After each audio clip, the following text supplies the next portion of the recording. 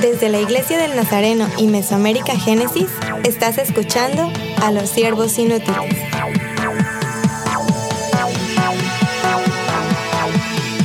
Bienvenidos otra vez al podcast de los siervos inútiles. Casi llegó la Navidad y estamos aquí con ustedes. ¡Feliz Navidad! Y yo soy Scott Armstrong, también aquí Freya Galindo. Hola. Y José Luis Acevedo. Hola. Y mi esposa Emily Armstrong. Saludos. Yo debo también presentar a mi amigo AJ Fry, que está aquí. Hola. AJ, bueno, está detrás del escenario, ¿verdad? Él está haciendo el trabajo difícil de editar y de grabar y todo. Te apreciamos, hermano. Gracias. No es muy difícil. No es muy difícil. No. Bueno. Y feliz Navidad también. Bueno, aquí estamos para celebrar la Navidad y de hecho vamos a usar este día de Navidad que viene como un trampolín, ¿verdad? Para hablar de algo que me encanta y se llama la encarnación. Esta es una palabra grande, no siempre lo usamos.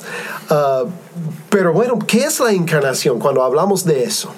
Bien, la encarnación es un concepto teológico que se usa para referirse al acto de unión de la naturaleza divina con la naturaleza humana. Pero también es esa acción que Dios tomó de enviar a su Hijo y que Él, usaste un concepto, Scott, se comprime y entra en la naturaleza humana para así volverse un hombre y venir a salvarnos. A eso nos referimos con la parte de la encarnación. El Dios soberano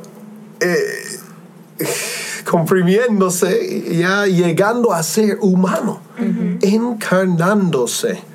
La palabra carne está dentro de esa palabra, ¿verdad? Llegando a ser carne. En Juan capítulo 1, versículo 14, ustedes recuerdan que dice que Él llegó a ser, la palabra o el verbo, me gusta más en español, interesante en inglés dice la palabra, pero me gusta el verbo porque es acción en español. El verbo se hizo carne, pero me gusta también, hay una traducción que se llama el mensaje, the message en inglés, que dice, se hizo carne o se mudó al vecindario. Dios no de lejos dijo, ¡les amo! Se mudó a nuestro barrio. Esa parte la expresa excelentemente Filipenses capítulo 2, versículo 6, que dice lo siguiente: el cual siendo en forma de Dios, no estimó ser igual a Dios como a cosa que aferrarse, sino que se despojó a sí mismo, tomando forma de siervo, hecho semejante a los hombres, y estando en la condición de hombre, se humilló a sí mismo, haciéndose obediente hasta la muerte y muerte de cruz. Este pasaje expresa claramente la unión de estas dos naturalezas, cómo Dios se muda al vecindario, cómo Dios entra a este planeta, a esta tierra, entra a través del vientre de María y llega a ser aquel Salvador que nosotros necesitábamos. Pero estamos hablando de Dios viniendo aquí. Eso es muy, muy, muy profundo, muy grande. Excelente. ¿Por qué no lo escribió en las nubes? Ay. ¿Por qué tuvo que venir como bebé? Claro, podía mandar a Miguel o a Gabriel, o enviar un ángel. Así es, un ángel. Tantos seres poderosos que hay allá en el cielo, serafines, arcángeles, hay seres vivientes, hay 24 ancianos, porque tantas personas en el cielo para poder enviar. Vino Él. Lo que entendemos con esta parte es la importancia que tenía la salvación del hombre para Dios. Wow. Lo importante que nosotros somos para Dios. El único que tenía las cualidades necesarias para poder llevar a cabo la salvación del hombre era Dios. Y este acto de encarnación es un acto de despojo de Dios para nosotros, que muestra su gran amor y su gran bondad para con la humanidad. Sí. Y yo creo que cuando Él vino como bebé, a veces yo trato de pensarme, ¿verdad? ¿Cómo bebé? ¿Y por qué? Y hay muchas maneras de que podía venir. Si quiere poner carne, ¿verdad? Se puede venir así, pero cuando yo pienso en un bebé está dependiendo en cualquier otra persona. Wow.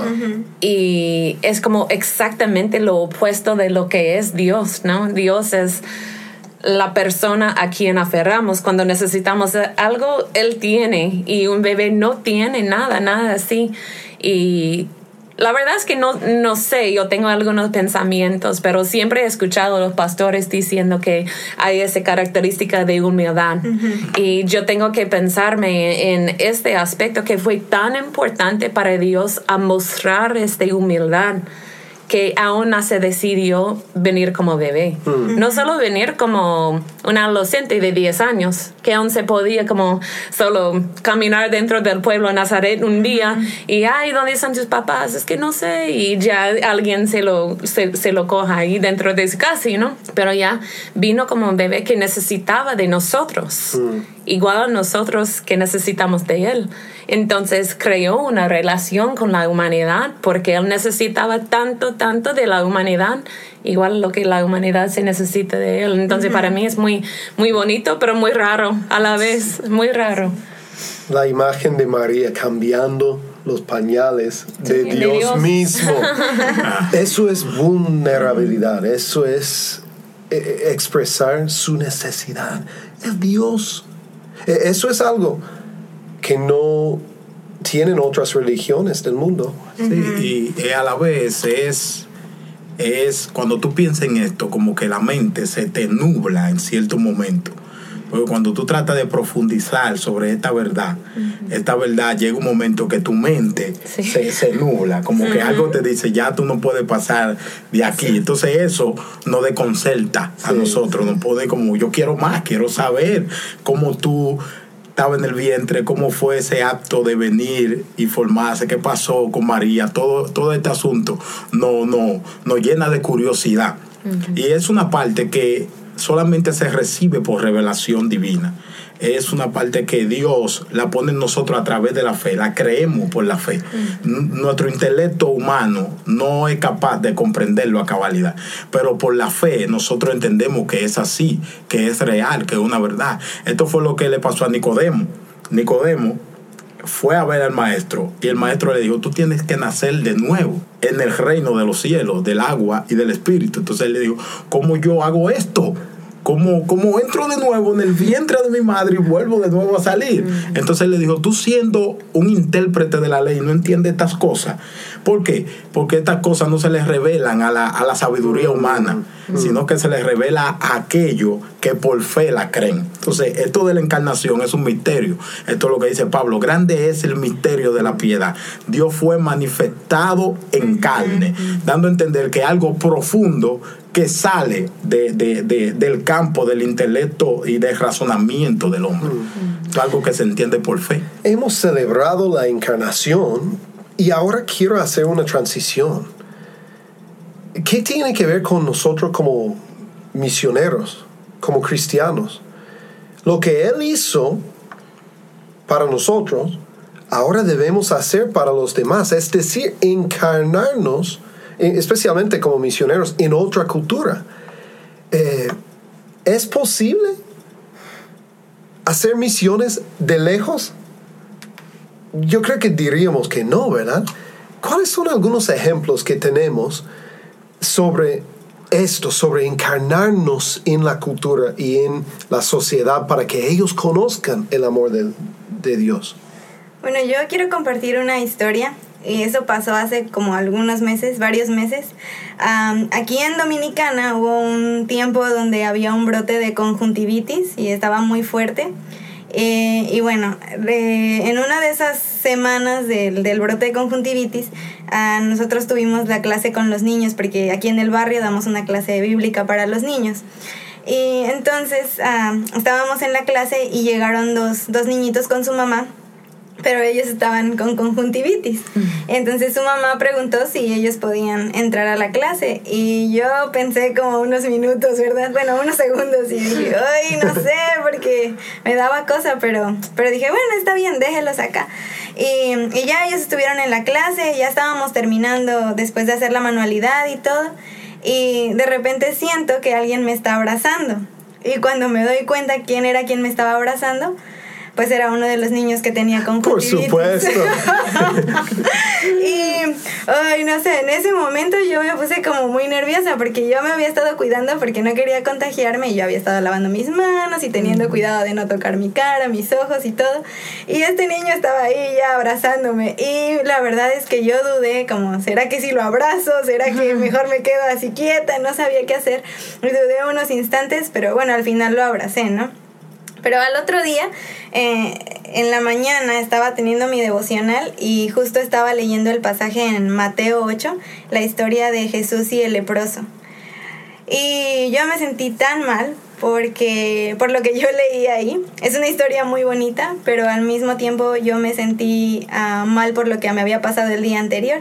Y es que ahí dice, ¿no? Que, y tal vez ustedes han escuchado mucho este pasaje, pero él dice que Jesús, vio al leproso y lo tocó. Es lo que hizo. Y cuando nosotros analizamos el pasaje, sabemos que los leprosos eran impuros, sabemos que nadie podía tocarlos, que era, además de que te puedes contagiar, eso era mal visto en la sociedad, ¿no? Pero el versículo dice sencillamente, Jesús lo tocó. Y yo dije, wow, ni dudó. Y yo la verdad es que sí abracé al niño, pero yo dudé. Y para mí, encarnación significa acercarse a las personas, pero no solo es como acercarse distante, voy a decir eso, como poniendo distancia, es acercarse pero al mismo tiempo identificarse con la necesidad. Y Jesús cuando estuvo aquí, Él predicó, Él compartió su mensaje, pero al mismo tiempo Él se identificó con la necesidad. Y no solo con la necesidad, pero con la enfermedad, en este caso. Y para mí ese es como un significado muy profundo de encarnación. Y es algo que es difícil para nosotros poner en práctica en el día a día. Porque hay situaciones muy específicas, pero también hay cosas muy cotidianas. Y ahí es donde nosotros deberíamos estar encarnando a Jesús. Encarnarnos en otra cultura significa que rechazamos nuestra cultura enviadora o primera cultura. ¿Qué piensan? No, yo no creo que tenemos que rechazar lo que es la cultura original a donde yo voy. Yo soy de Estados Unidos y he vivido en muchos países, en Guatemala, en Costa Rica, en Panamá, ya estoy aquí en Dominicana. Y si tuviera que votar mi cultura de Estados Unidos para poder vivir dentro de otra cultura, yo sería un caos hoy día, ¿no? Es que ni sabría quién soy. Si cada vez que estamos como entrando a otra cultura, a otro ambiente, algo así, que empezamos a como solo cambiar. Pero yo creo que cuando estabas hablando, Frey, algo que me llama la atención es que Jesús tocaba a ese leproso porque ese fue parte de su cultura de los cielos, ¿no? Que él quería tocarlo. No fue parte de la cultura de la humanidad, aunque estaba en la carne. Él no dejó su cultura de los cielos porque él quería tocar a esa persona, porque quería la relación con esa persona. Y yo creo que tiene mucho que ver con nosotros, los misioneros, que tenemos que aprender cómo balancear los dos. Que yo puedo ser de Estados Unidos. De hecho, yo creo que, José Luis, tú tienes una expectativa de mí como alguien de Estados Unidos, igual a lo que yo tengo de ti como alguien de Dominicana. Y si yo me pongo algo muy diferente de alguien de Estados Unidos, vas a decir que, ay, pero qué ingenuino, ¿no? ¿Qué está tratando de hacer esa muchacha? Y no hay confianza en alguien que no es lo que es. Así que yo creo que hay un reto para los misioneros, la verdad, es un reto no fácil. Entonces yo creo que el reto para nosotros es aprender qué necesito dejar de mi cultura para poder abrazar otra cultura, para poder ser una persona como unida, que no estoy viviendo dos vidas separadas, yo estoy viviendo una vida ya junta, ¿no? Y también esta parte de no abandonar tu cultura también le dice a la persona que tú le estás predicando en el nuevo país donde llegas, eso le dice, mírala, ella viene de otro lugar, de otra cultura, viene de otro estilo de vida, a ser parte de nosotros para predicarnos la palabra. O sea, se adapta a nosotros para podernos transmitir ese mensaje. O sea, eso también le dice al receptor de tu servicio que tú estás haciendo un acto de amor. O sea, tratar de vincularte de donde viene. de tal manera que tú pierdas tu identidad de origen. Tú estás haciendo un acto de amor, que la persona está recibiendo ese acto en el sentido de que tú vienes de otra cultura, te estás adaptando a esta nueva cultura por el amor a predicarle el evangelio para que lo reciba. Pero si pierdes tu identidad, no puedes perder tu identidad de origen, porque eso eres tú. Y eso a él le dice también, le da un mensaje de que tú vienes de otro lugar a predicar la palabra aquí, a adaptarte. Y también eso revela el acto de amor que tú estás haciendo al venir a predicar el evangelio. Eso fue lo que hizo Jesús. Jesús vino del cielo, pero cuando descendió a la tierra nunca perdió su origen. Él sabía de dónde venía. En una ocasión le dijo a los discípulos: donde yo voy, ustedes no pueden venir. Yo voy a la casa, voy para el cielo a preparar morada para ustedes. O sea, Jesús sabía para dónde iba después que estaba aquí en la tierra. Él sabía su identidad del reino de los cielos que tenía.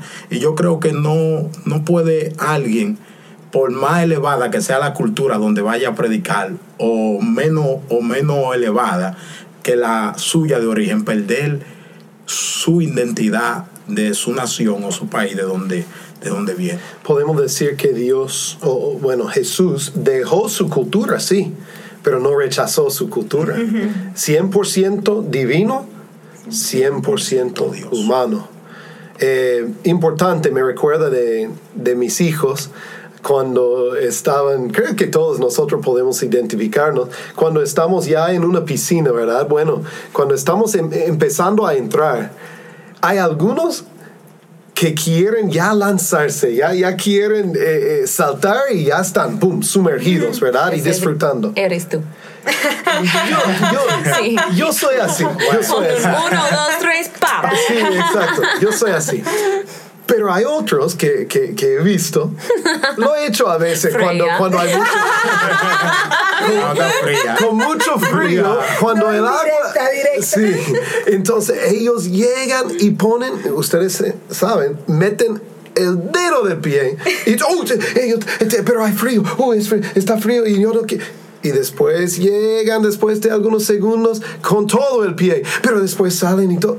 Y por fin, después de 15 minutos, están en la piscina. Mientras otros niños están disfrutando. Habían disfrutado 15 minutos de todo esto, de jugar, de nadar. Hay misioneros que lo hacen también. Yo voy a estar en la cultura un rato, solo un tiempito y después regresar a la comunidad. Eso fue excelente. Ok, yo voy a regresar y voy a ayudar a la gente, pero después regreso a mi comodidad, mi cultura. Aunque crean su propia subcultura dentro de la cultura anfitriona, ¿verdad? No queremos ser así. Me recuerda de 1 de Tesalonicenses. No sé si José Luis, tú tienes ese versículo.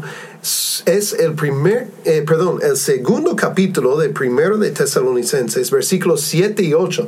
Uno de los primeros misioneros, muchos decimos el primer misionero si no incluimos a Dios mismo, ¿verdad? Jesús.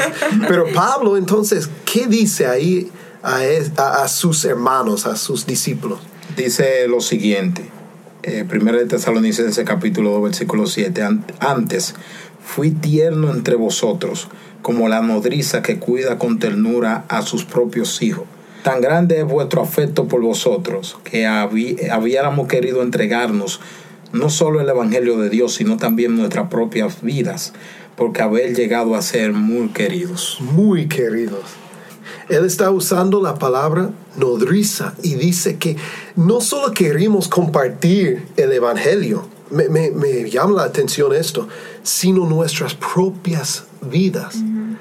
Yo quiero que la gente me conozca así. Freya, no sé si tienes alguna opinión sobre esto, porque tú vivías en una comunidad plantando una iglesia con el ministerio Génesis. Yo recuerdo estando ahí que toda la gente te conocía. Estabas compartiendo no solo un mensaje verbal, estabas viviendo y conviviendo con ellos. Sí, creo que eso es como la parte que decía, ¿verdad? De que encarnación es acercarse a la gente, pero también identificarse con ella.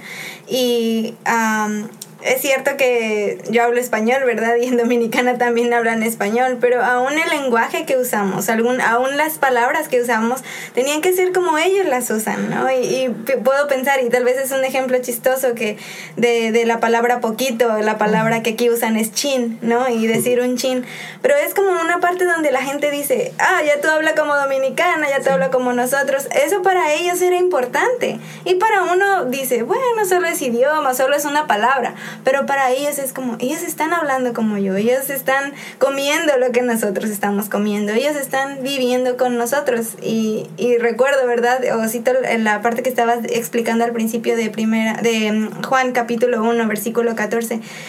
Jesús se mudó al vecindario. Y eso es lo que Dios quiere que hagamos nosotros, que nosotros de verdad...